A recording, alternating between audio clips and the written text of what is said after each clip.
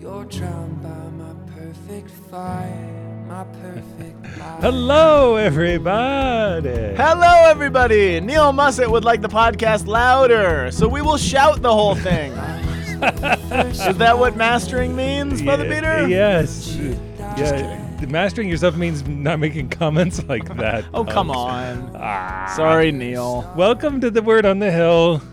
Welcome to the Word on the Hill. We are the Lanky Guys. My name is Scott Powell. You're gonna say this is the lanky guy, isn't it? No, Were you gonna exclude this? me? No, I was gonna say this is the Lanky Guys because Okay. sometimes we get confused on what our name is and how we should speak of it. Hey, well, you guys, I've been sending this gift by Jaja Poo Poo. You guys have to see this Star Wars. It's like Jar Jar Poo Poo, isn't it? Isn't that what his name is? I just want to clarify that Father Peter said GIF, GIF, because you were sending poo poo gifts, and I thought it was a weird like Advent thing you were doing or Secret Santa. Yeah, Jaja Poo Poo. GIF, GIF. GIF. Do you know that there's a big debate on what these are called? Some people call them GIF, or I can't even say it's a GIF, like as in Jiffy peanut butter. They're like, oh, are you going to send a GIF? And I'm like, dude, I already ate my peanut butter. I already what? Ate my peanut butter. Ate my peanut butter, nice. Dude, and but dude, it's hilarious. They took the Star Wars Force Awakens poster and then animated it. It's totally absurd. I'll put it on the Facebook side. Okay, yeah, you totally have to put it there. Now I do. It's absurd. I like that you always open the podcast with whatever happens to be on your mind at that moment. You know, I was thinking about it. I was like, I really put a demand on my friends because you really don't know what's coming next. No, and you put a demand on the podcast because we're just going to have to put up with whatever you say. Oh, absolutely. Well, unless you're fast forwarding to the first 5 minutes. Which happens for a lot of people. Does Steve Bazzelli still fast forward? No, they like it. They like the pace. We're going to go skiing with him and put the whoop on him. Yeah, I don't think that's ever going to happen. I don't either. The last name is Baselli. I was at lunch today. I was trying to get Scott to do squats with me in the kitchen, and I was like, I'm happy to do squats, but I'm not going to do them on demand. I just can't. I can't get behind that. I was like, just do squats with me. No. Just like, because like that's what you need for snowboarding. You need wall sits, and we're not snowboarding. I'm snowboarding. You snowboard? Yeah, dude. Is that what you do? I don't do none of that two thing. There's too much happening with. Wait, you're a skis. snowboarder? I'm a snowboarder. I had no. It actually changed. I'm surprised. I'm genuinely surprised. Yeah, dude. Did the Basellis put up with that? They do. Wow. I know. But then I go on Mogul Hills and die. Yeah. I imagine so. Yeah. We'll have fun on Monday. Yeah, we will. This is the third Sunday of Advent. Yeah, it's the third Sunday of Advent. Year C. You better believe it. I made a commitment to myself today, and I told Father Peter about it. So these were hard readings. These are hard readings. You can accept them. And the commitment that Scott made was that he's not going to go listen to the other podcasts from before and to figure out what we did. Because it was really tempting to think, okay, well, what did we do 3 years ago when it came to these readings? I know. And I'm not going to do it. I want it to be fresh whatever is happening now. That's what will inform our understanding of these readings. You guys can't go back either. Oh. No, they can go back. Well, they can listen to both of them. They get two for one. If you go back, people, you have to listen to the new one as well. Yep. And but I was like, Scott, you put that idea in my mind. I hadn't even thought of it. I know. Yeah, I know. So I was like, man. But speaking of GIFs, I just am looking at a GIF of Donald Trump being attacked by a bald eagle. It really happened. It's a real. It's not like Photoshop. No, it's real. It's Donald Trump being attacked by a bald eagle. Sorry. Okay, well, the first reading is from Zephaniah, chapter 3, that is kind of strange. Yeah, anyway. Zephaniah, chapter 3, 14 to 18a, y'all. Yeah, Zephaniah. Nobody ever sees Zephaniah coming. Dude. Our responsorial psalm, speaking of not seeing things coming, is from Isaiah. I know. I was like, dude. Which couldn't be more perfect for a relation to Zephaniah. We'll get there in a minute. So Isaiah chapter 2. Did you hear that knocking? Oh, I was making a point, and I knocked on the thing. Okay, and then our second reading. Wait, I didn't say it yet. Oh, our responsorial prophet is from Isaiah chapter 12, verses 2 through 3, 4, and then 5 and 6, and the actual response is from verse 6. Cool. Second reading is Philippians 4 to 4:7. Mm-hmm. 4 to 7, yeah. Our gospel reading is coming from the Gospel of Luke, chapter 3, verses 10 through 18. What should we do? Dude, it's really funny because where it says the gospel acclamation, because our acclamation verse is from Isaiah 61:1. As cited in Luke 4:18. 4:18. Did you see that too? This is a Like complex. there was one dude who was responsible for this weekend, and he was like, I'm going to do it all up. No, this was clearly a committee. I know a committee when I see it. They're like cited in Luke 4. I know committee work. Yeah, this is it. No, the Holy Spirit has still tied these threads together. Yeah, that's so the Holy Spirit is the only thing that could have gotten this committee together. Let's be honest. Yeah, it's funny. Oh, Okay. Well, good night, everybody. dude. So Zephaniah, it's really funny because I was looking in like what's going on with Zephaniah, Dude, Zephaniah is where everything is happening. This is the key to everything. Everything blown wide open. Okay, well, Zephaniah, he's structured a little bit like, from what I understand. You can correct me if I'm wrong. I'm which sure I'm I probably will. What? No, Even if I'm not wrong, you're going to correct me. Well, Well, you know what they say philosophers should do? They say, I'm not a philosopher. never affirm, seldom deny, always distinguish. Done. Yeah. So that's what I feel like you take Well, let me distinguish that. in approach to everything that. Oh, I come say. on. It is not. No, tell me the structure of Zephaniah, Father Peter. It's like all the prophets. It's like condemnation and woe, and then some like rejoicing and happiness. Everything's Yeah. gonna be okay. Absolutely. Actually, Zephaniah is like a big periscope. Well, I'll get there in a second. Periscope. Periscope. I periscope I. No. I periscope. What is that from? Is They that might be giants, but it's not periscope. Spike- Palindrome. I palindrome. I palindrome I. They might be giants, everybody. Anyway, Zephaniah. Yeah, no, Zephaniah. So this is interesting. He's one of what's called the 12 minor prophets. And we call them minor not in the sense that they're less important, but the books more are that just they really actually small. get coal and diamonds and that kind of stuff. They're really that's looking good. into the scripture to find the meaning and So- reality because they're mining it. So what does it? Never affirm. Seldom Always deny. make fun of. Continuously. I think that's it. Hold on. Yeah. Is that right? Yeah. All right, Zephaniah. Yeah, he's one of the 12 minors, which honestly, on a practical level, what that means is that it's one of the ones that people just tend to forget about, which is unfortunate because actually, I love the 12 minor prophets because I think if you take especially the 12 minor prophets, thank you for putting that in my head. They form this really incredible tapestry of the story of Jesus because they each have one or two of these little pieces of what will make up the story of Christ, which is just neat. So when you stitch them together, you get this jigsaw puzzle coming together, which is what what's God's been doing throughout history, is stitching together these pieces, slowly revealing these things. This is what the church means when she talks about mystery. A mystery is not something God keeps from us, but something he slowly reveals to us over time. So I love the 12 minors. Zephaniah, the piece of the puzzle that he brings, or one of the pieces, is a really unexpected one. I want to get there in a second. So Zephaniah, really quickly, who this guy is, he's significant because, as a person, because he's apparently the fourth person down in the bloodline from King Hezekiah. Oh. And he's introduced that way in the verse 1 of the book. He says this is who he is. Hezekiah was this great reformer king. He was one of the only holy, just, and upright, righteous kings in Judah, in the southern kingdom. Right? Yeah. So he's his descendant. He's speaking during the rule of Josiah. And Josiah was a big reformer, wasn't he? The other big reformer. And so he's doing it right beforehand, and like whereas Well, he's probably speaking at the very beginning of Josiah's reign. Okay, Early on. And some people think that part of the reforms came partially as a result of what Zephaniah said. Oh, So this is actually going to spark it. got it. It's a little bit like our minor league team, the Zephyrs, before we got the Rockies. Do you remember the Zephyr? Oh man, the Zephyrs, the Denver Zephyrs. Denver Zephyrs? Those dude. were the days, Those man. were the days.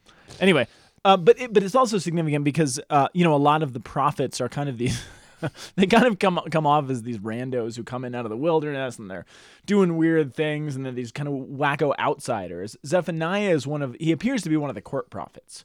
So especially because of his bloodline being descended from Hezekiah, if you read through his book, he gets the politics of royal Israel. So of the he's royal kingdom in so he's Judah. probably He's really an in insider. Jerusalem. Yeah, he's an insider. He Yeah. knows what's going on here, Got it. which is kind of cool. So yeah, again, he's the 4th generation descendant of Hezekiah. But the shape of the book, and you mentioned this, and you're right on.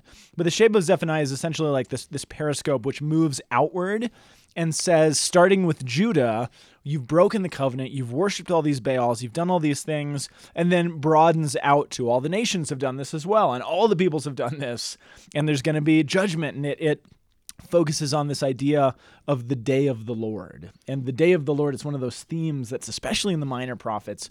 It refers to this day of judgment when all nations will sort of reap what they've sown, and Israel in particular will reap the fruit of the evil that they've done and the corruption and their idolatry. Which gets us to the most popular reality of Zephaniah is where we get the hymn Dies Irae. So, Right. oh, you gave me that. You guys, No, I don't know what you're talking about. you guys don't know what the Dies Irae is? I don't know if they know. Well, If I don't know, they don't. the one guy who's like the Dies Irae, Yeah. dude. He's Yeah, like, he's doing that face. Oh my. Yeah, but that's really Yeah. where, like, as far as the arts go, Yeah. yeah. I don't know what you're talking about. But the last piece of that puzzle, so it's all about judgment, but then it ends, as you mentioned. The theme of all the prophets is the idea of judgment for the sake of restoration, which is what you said at the beginning. That's the broad framework of all the prophets, specifically Zephaniah. But I just because it's such a striking part of the reason people don't read the minor prophets is because you start reading these things and you're like, this stinks. So look at the first. So verse 1 introduces Zephaniah. Then verse 2 is God says, "I will sweep away everything from the face of the earth," declares the Lord. "I will sweep away both the men and the animals. I will sweep away." Is that who's calling? Jen Lozier. Sorry, Jen. Let me pause. It's all good. Hi, Jen. "I will sweep away the birds of the air, and I will sweep away the fish of the sea, and the wicked will be heaps of rubble, and I'll cut them off from the earth." And you're like, okay, I think I'm going to move on to a different book. I'm going to read the Psalms for a while. So, I mean, it's really rough, but part of the reason that this is all going on, and I was really struck by this. So do what you will with this, but I spent a lot of time with these readings this morning. Good. And especially Zephaniah, just trying to wrap my head around it. And God says, I'm going to stretch out my hand against Judah because of all these idolatrous priests and these pagan worship, and you're worshiping these things. And then it says this, and where is it? Yeah, it's in verse, look at verse, just 10. Here's what it says. Verse It says, 10 of what chapter? Chapter 1. Sorry, I'm just at the very beginning of it. Setting Okay. the scene. It says, "On that day, declares the Lord." This is the day of the Lord, the day of judgment, right? That's coming. "Declares the Lord, a cry will go up from the fish gate, wailing from the new quarter." This is references to Jerusalem. "A loud crash from the hills. Wail if you live in the market, and all your merchants will be wiped out." Blah, blah, blah. Verse 12, "Then I will search Jerusalem with lamps and punish those who are complacent, who are like wine left in its dregs, who think the Lord will do nothing, either good or bad." Part of the accusation that Zephaniah has is these people that are like, look, the Lord's not going to do anything. He's not going to punish us. He's not going to save us. We have to save ourselves. We just have to sort of do. The Lord's not going to do anything. Which is very contemporary. It is. I mean, what was it? The New York Post or something? Just last week, after the San Bernardino shootings, there was this big headline. What did it say? God has nothing to do with us or something like that. It was no. I remember He's not coming, or it was almost word for word. Like, God's not going to fix this. Right. Yeah, He's it was something silent. like that. I saw that. And then I read this morning. I'm like, oh, holy cow. This is Zephaniah. Holy cow. Oh, jeez. But then I read on, and it goes on. It says, look, the day of the Lord is coming near. It's coming quickly. It's going to do all these things. And it basically is this call. Oh, yeah. Okay, then I want to jump to chapter 3. So it sets itself up. Here's what's coming. This is really bad. Part of it is punishment for the people who say, look, God's not going to do anything. What's the proper response? Then we jump to chapter 3, which is where we get closer to the restoration. But look at chapter 3, verse 8. It says, in response, God says, therefore, what? Wait for me, declares the Lord. You think God's not going to do anything? You think he's silent? You think your prayers are meaningless? You think this is all empty words? Wait for me. declares the Lord. For the day I will stand up and testify. I will assemble the nations, gather the kingdoms, pour out my wrath on them, my fierce anger. The whole world will be consumed by fire. And then, verse 9 is the turning point to the whole thing. Then I will purify the lips of the peoples, that all may call on the name of the Lord and serve him shoulder to shoulder from the rivers of Cush. And it talks about the geography.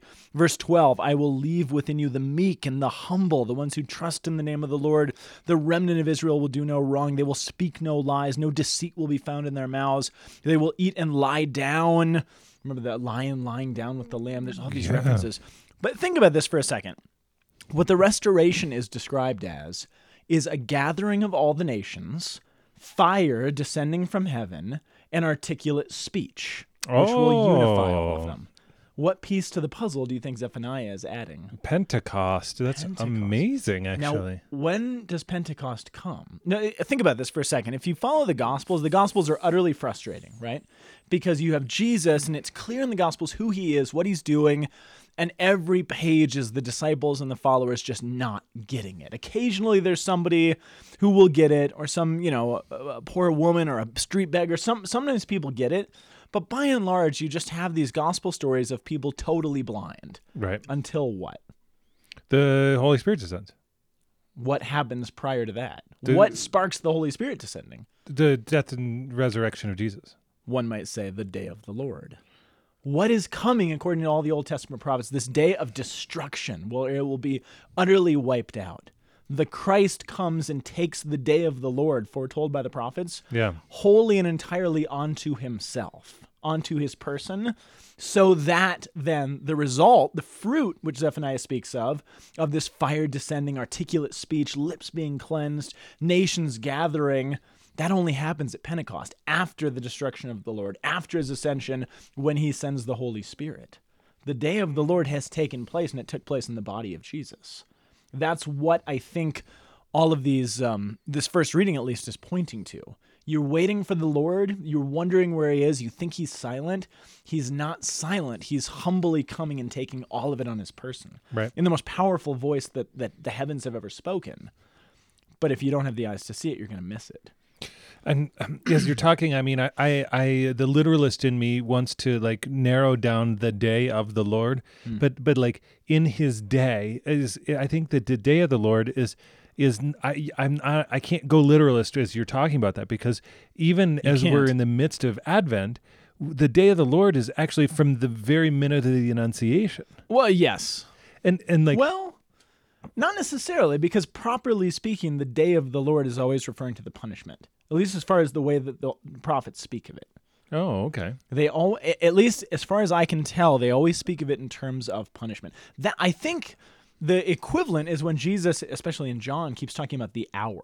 Yeah. The hour, the day of the Lord, I think they're the same thing.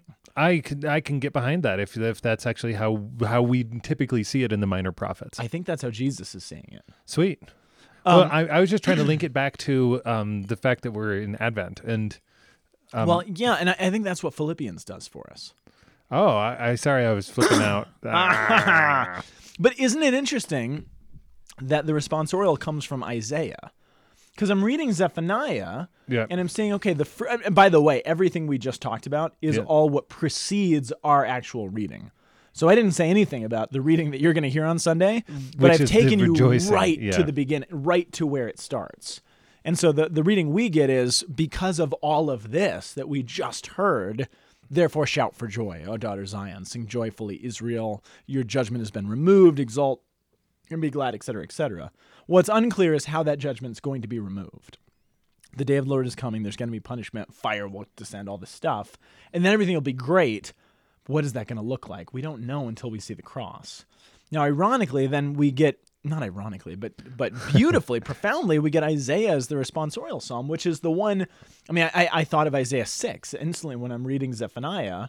Remember when Isaiah goes before God's throne? Yeah. And he says, woe, I am a man of unclean lips, and I dwell in the midst of a people. And what happens? His lips are cleansed. This is what Zephaniah is referring to, right? Yeah. He's talking about this cleansing, which comes through a purgation. Because the only way for Isaiah's lips to be cleansed is for that burning coal to be touched to them. a fire. It's burned and purged, and then he's clean. And then you read on from that point, and Isaiah goes on to talk about, even though it looks like the tree of Israel has been cut down, out of this stump, a shoot is going to come. Right. And that's all in chapter 11, partially in chapter 11, preceding that. And then we pick up the response in chapter 12, which is the answer. Cry out with joy and gladness, for among you is the great and holy one of Israel. How is this all going to happen? How are we going to come through this terrible time into this great time? Through the great and holy one of Israel. Because, as Isaiah says, God indeed is my Savior. I'm confident and unafraid. My strength, my courage is the Lord. He has been my Savior. With joy you will draw water in the fountain of salvation. All Isaiah is pointing at is the singularity of God alone will save you. And little did Isaiah know that God will take on flesh and alone save you. Right. In that particular way. Right. Which is profound. But that's what I mean, so in the wisdom of the church, this reading from Isaiah is linked then to the prophecy of Zephaniah. Does this all make sense? Yeah, it is. Okay. 100%. I just thought it was cool. And the connection with Isaiah, I was like, that's cool. That's really cool. And again, the church isn't explicit this week, but literally a couple verses before this, it's the stump, out of the stump, the shoot will come from the stump of Jesse, which is what we begin the theme of Advent with. I mean, this is the real. I was trying to explain. We do a Jesse tree at home, where you put it's a little biblical story. You know what? I've never done a Jesse tree. How do you do a Jesse tree? It's great. It's basically each day of Advent, you tell one piece of Jesus' family tree, basically. And it's sort of set up for you, So you taught one of the days we talked about Adam and Eve, then we talked about Noah, then we talked about Abraham, So you're basically going through his family tree. The first one though was this, and we somebody gave us a Christmas gift of these. I think they were from Etsy, but these little cute ornaments. And the first one was the shoot growing forth in the stump of Jesse, and I was trying to explain it to my little kids. And I was like, well, it's like Israel was like a big tree, and it got cut down. And when Israel felt like they were a big tree that was cut down. But out of this stump, what do you see growing? And they're like, oh, it's like a little shoot. It's this little new life. A new life is growing out of the stump. So when Israel's hearing all this, they're like, we feel like this tree that's either been cut down or is getting cut down. And if you're a giant, powerful tree and you've been cut down, what they're being shown is this image of a new sprout is going to come forth.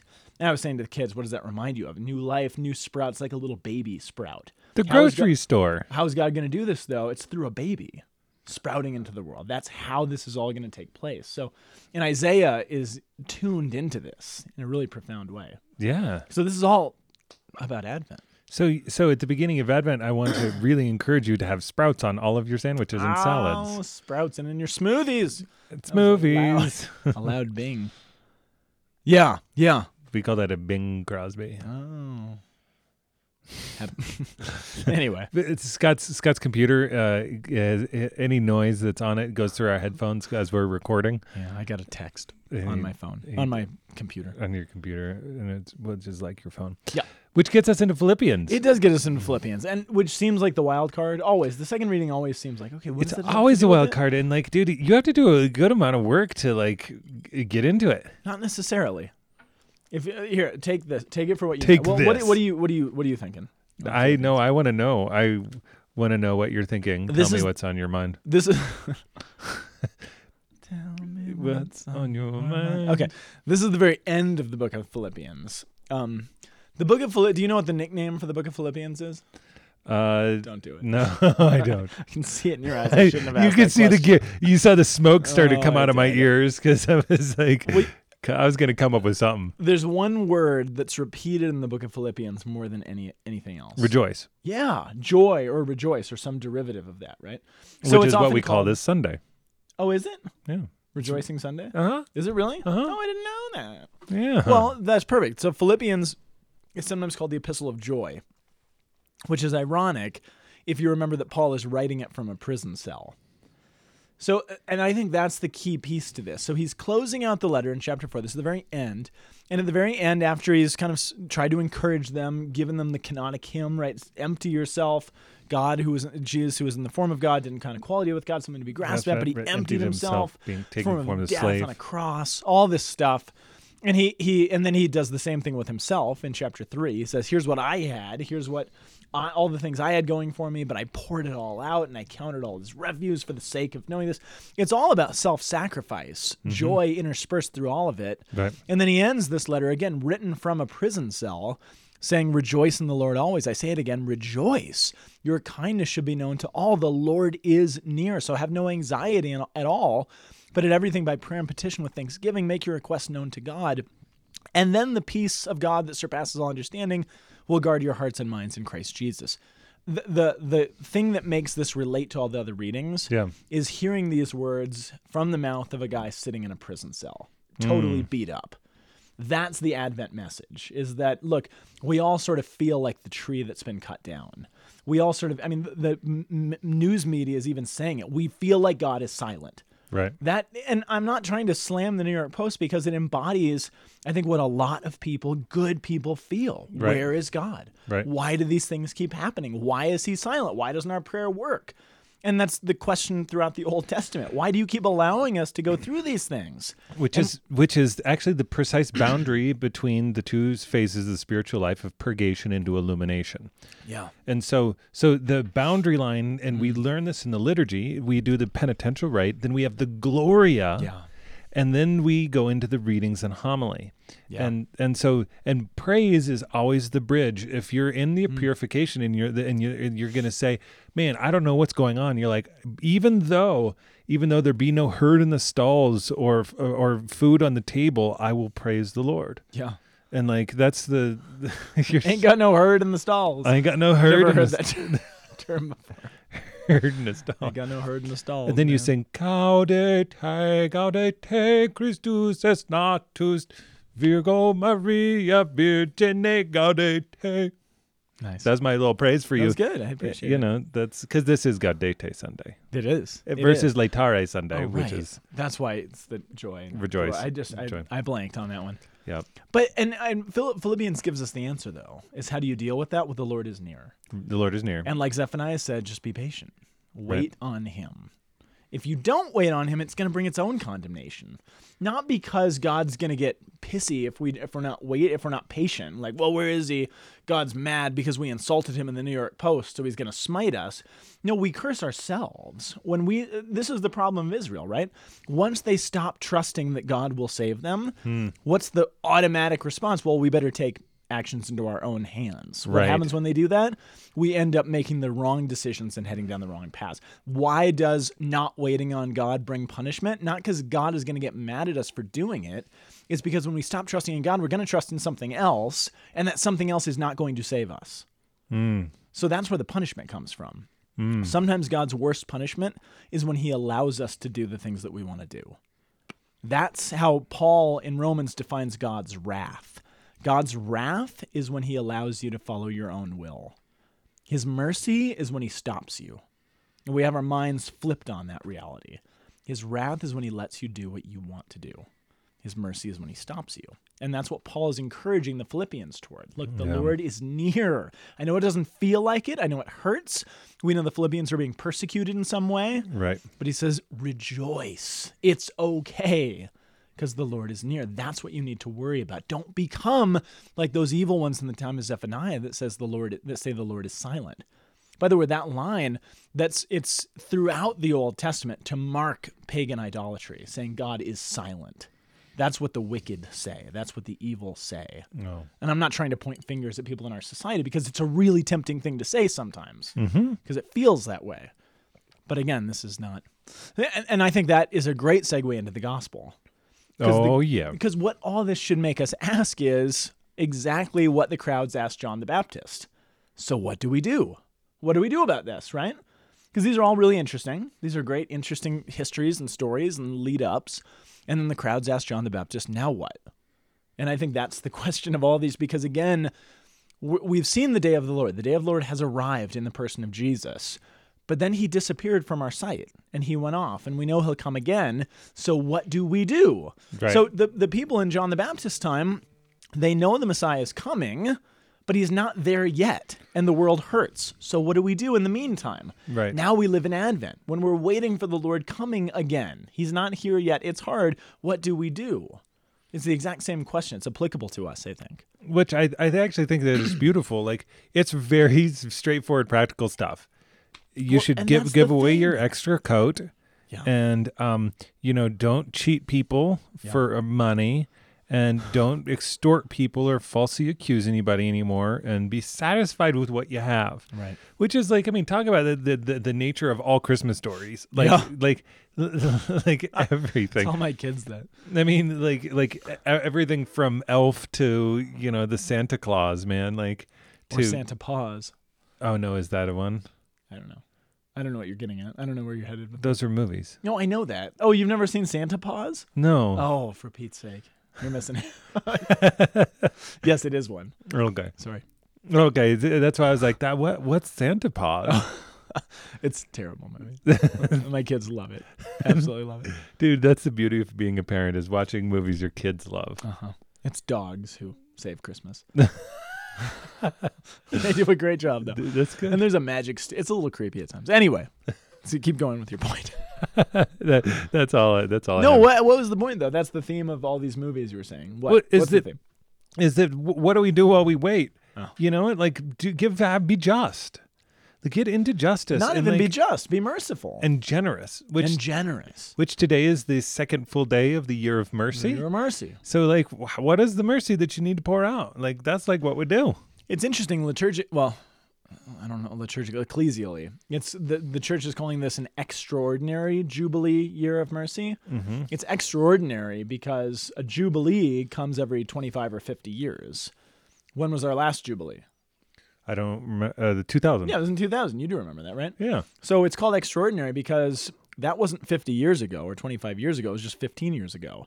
So what the Pope has determined is, look, we live in a merciless society, and this is a desperate time. We have to have an emergency Jubilee year. That's what extraordinary Jubilee year of mercy means. Wow. The Pope has declared a state of emergency in the church Wow. and said we can't wait for another 10 years or 35 years or whatever it is. We have to have a year of mercy now. It's a state of emergency because we'd have a world who doesn't know what mercy looks like. We don't know how to be merciful. We don't know how to receive mercy. We are merciless. So we need to gather the church together and call the world to a state of mercy and remind them of who our God is and what he's done.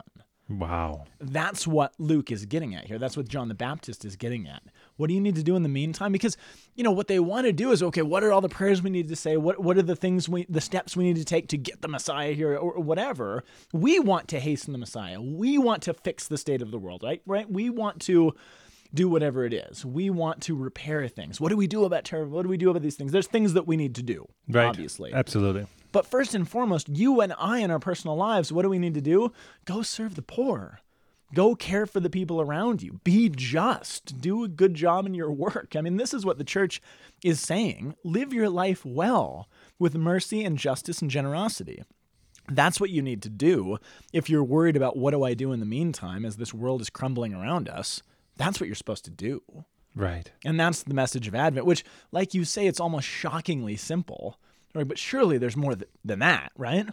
But it's ironic. I mean, we don't really want to go serve the poor. We don't really want to go and give of ourselves. We want a big, high-level, high-profile solution that we can do. Some big public policy, political, religious, worldwide thing. I don't want to go serve the poor guy on the side of the road. That's what I have to do? Right. That just stinks to us. But that's what we have to do. Right. Because that's how this is all going to work. I mean, Jesus came as a small one, as a humble, insignificant, seemingly insignificant peasant, poor person from Nazareth. That's the God of the universe. He didn't come as the king. He was the king, but he didn't come and sit in his palace in Jerusalem. He didn't come as the president. He didn't come as the emperor of Rome. He could came have done meek those and humble things. in heart. Yeah. Why didn't he come as the emperor of the most powerful empire the world had ever seen? Wouldn't that have been a more efficient way to save the world? Why didn't he become a Caesar? He didn't. No. So how are we going to solve it? To be like him. Right.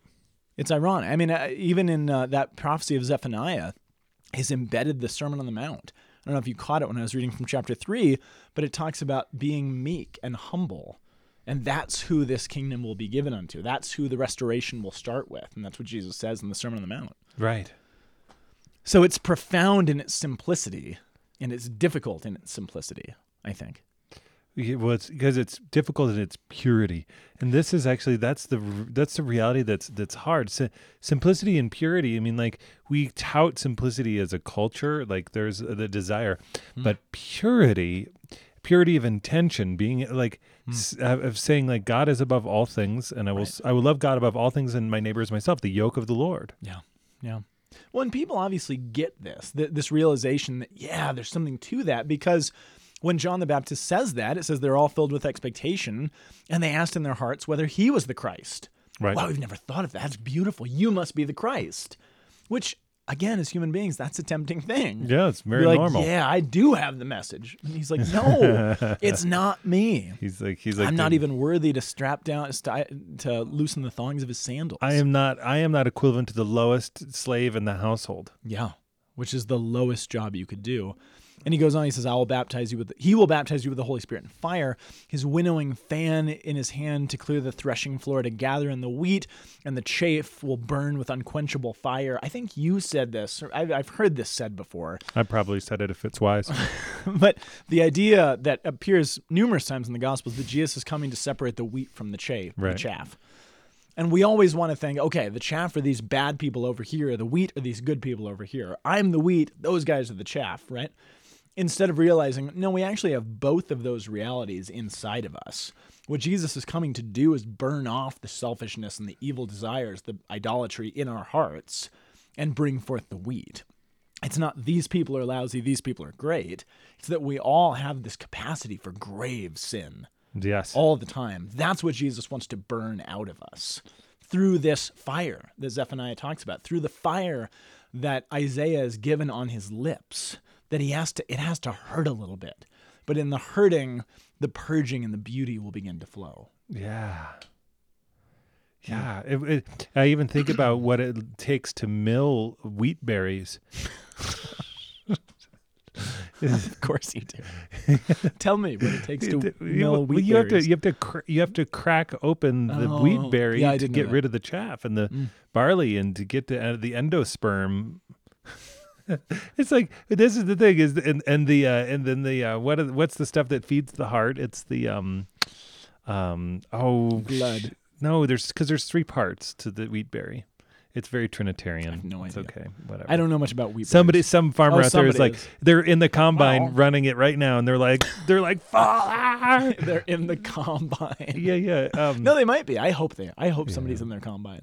Although it's winter now. Yeah, winter wheat. Winter wheat. I don't know. I'm just saying stuff, dude. Be the winter wheat, people. Winter wheat people. Well, you guys, so let the Holy Spirit fall. Like, let that fire fall. Don't give in to the temptation to say, God's not there. He's not listening. He's not going to do anything. Because it's... Even no matter how long we have to wait, even if it's 2,000 years. Right. We cannot give in to the temptation that God will not act. That will bring our destruction, surer than anything else we can do.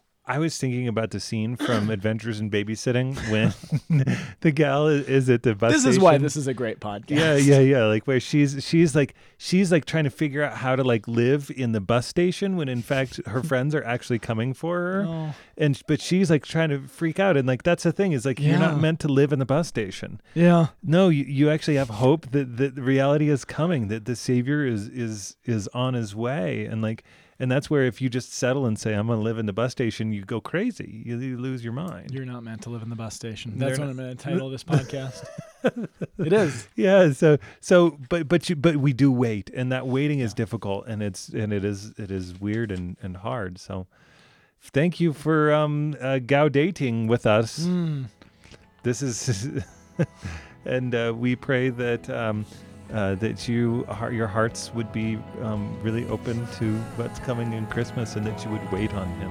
Yes, like winter berries, like wheat berries. Wheat berries. All right, you guys, we'll be back next week with a brand new episode. Wheat germ. That's what it is. There it is. It's the germ, the endosperm, and then the what's the outer shell again? Berry. No, it's the bran. Bran. That's what it is. All right, Brian. We will see you guys next week. Okay. God bless Bye-bye. you.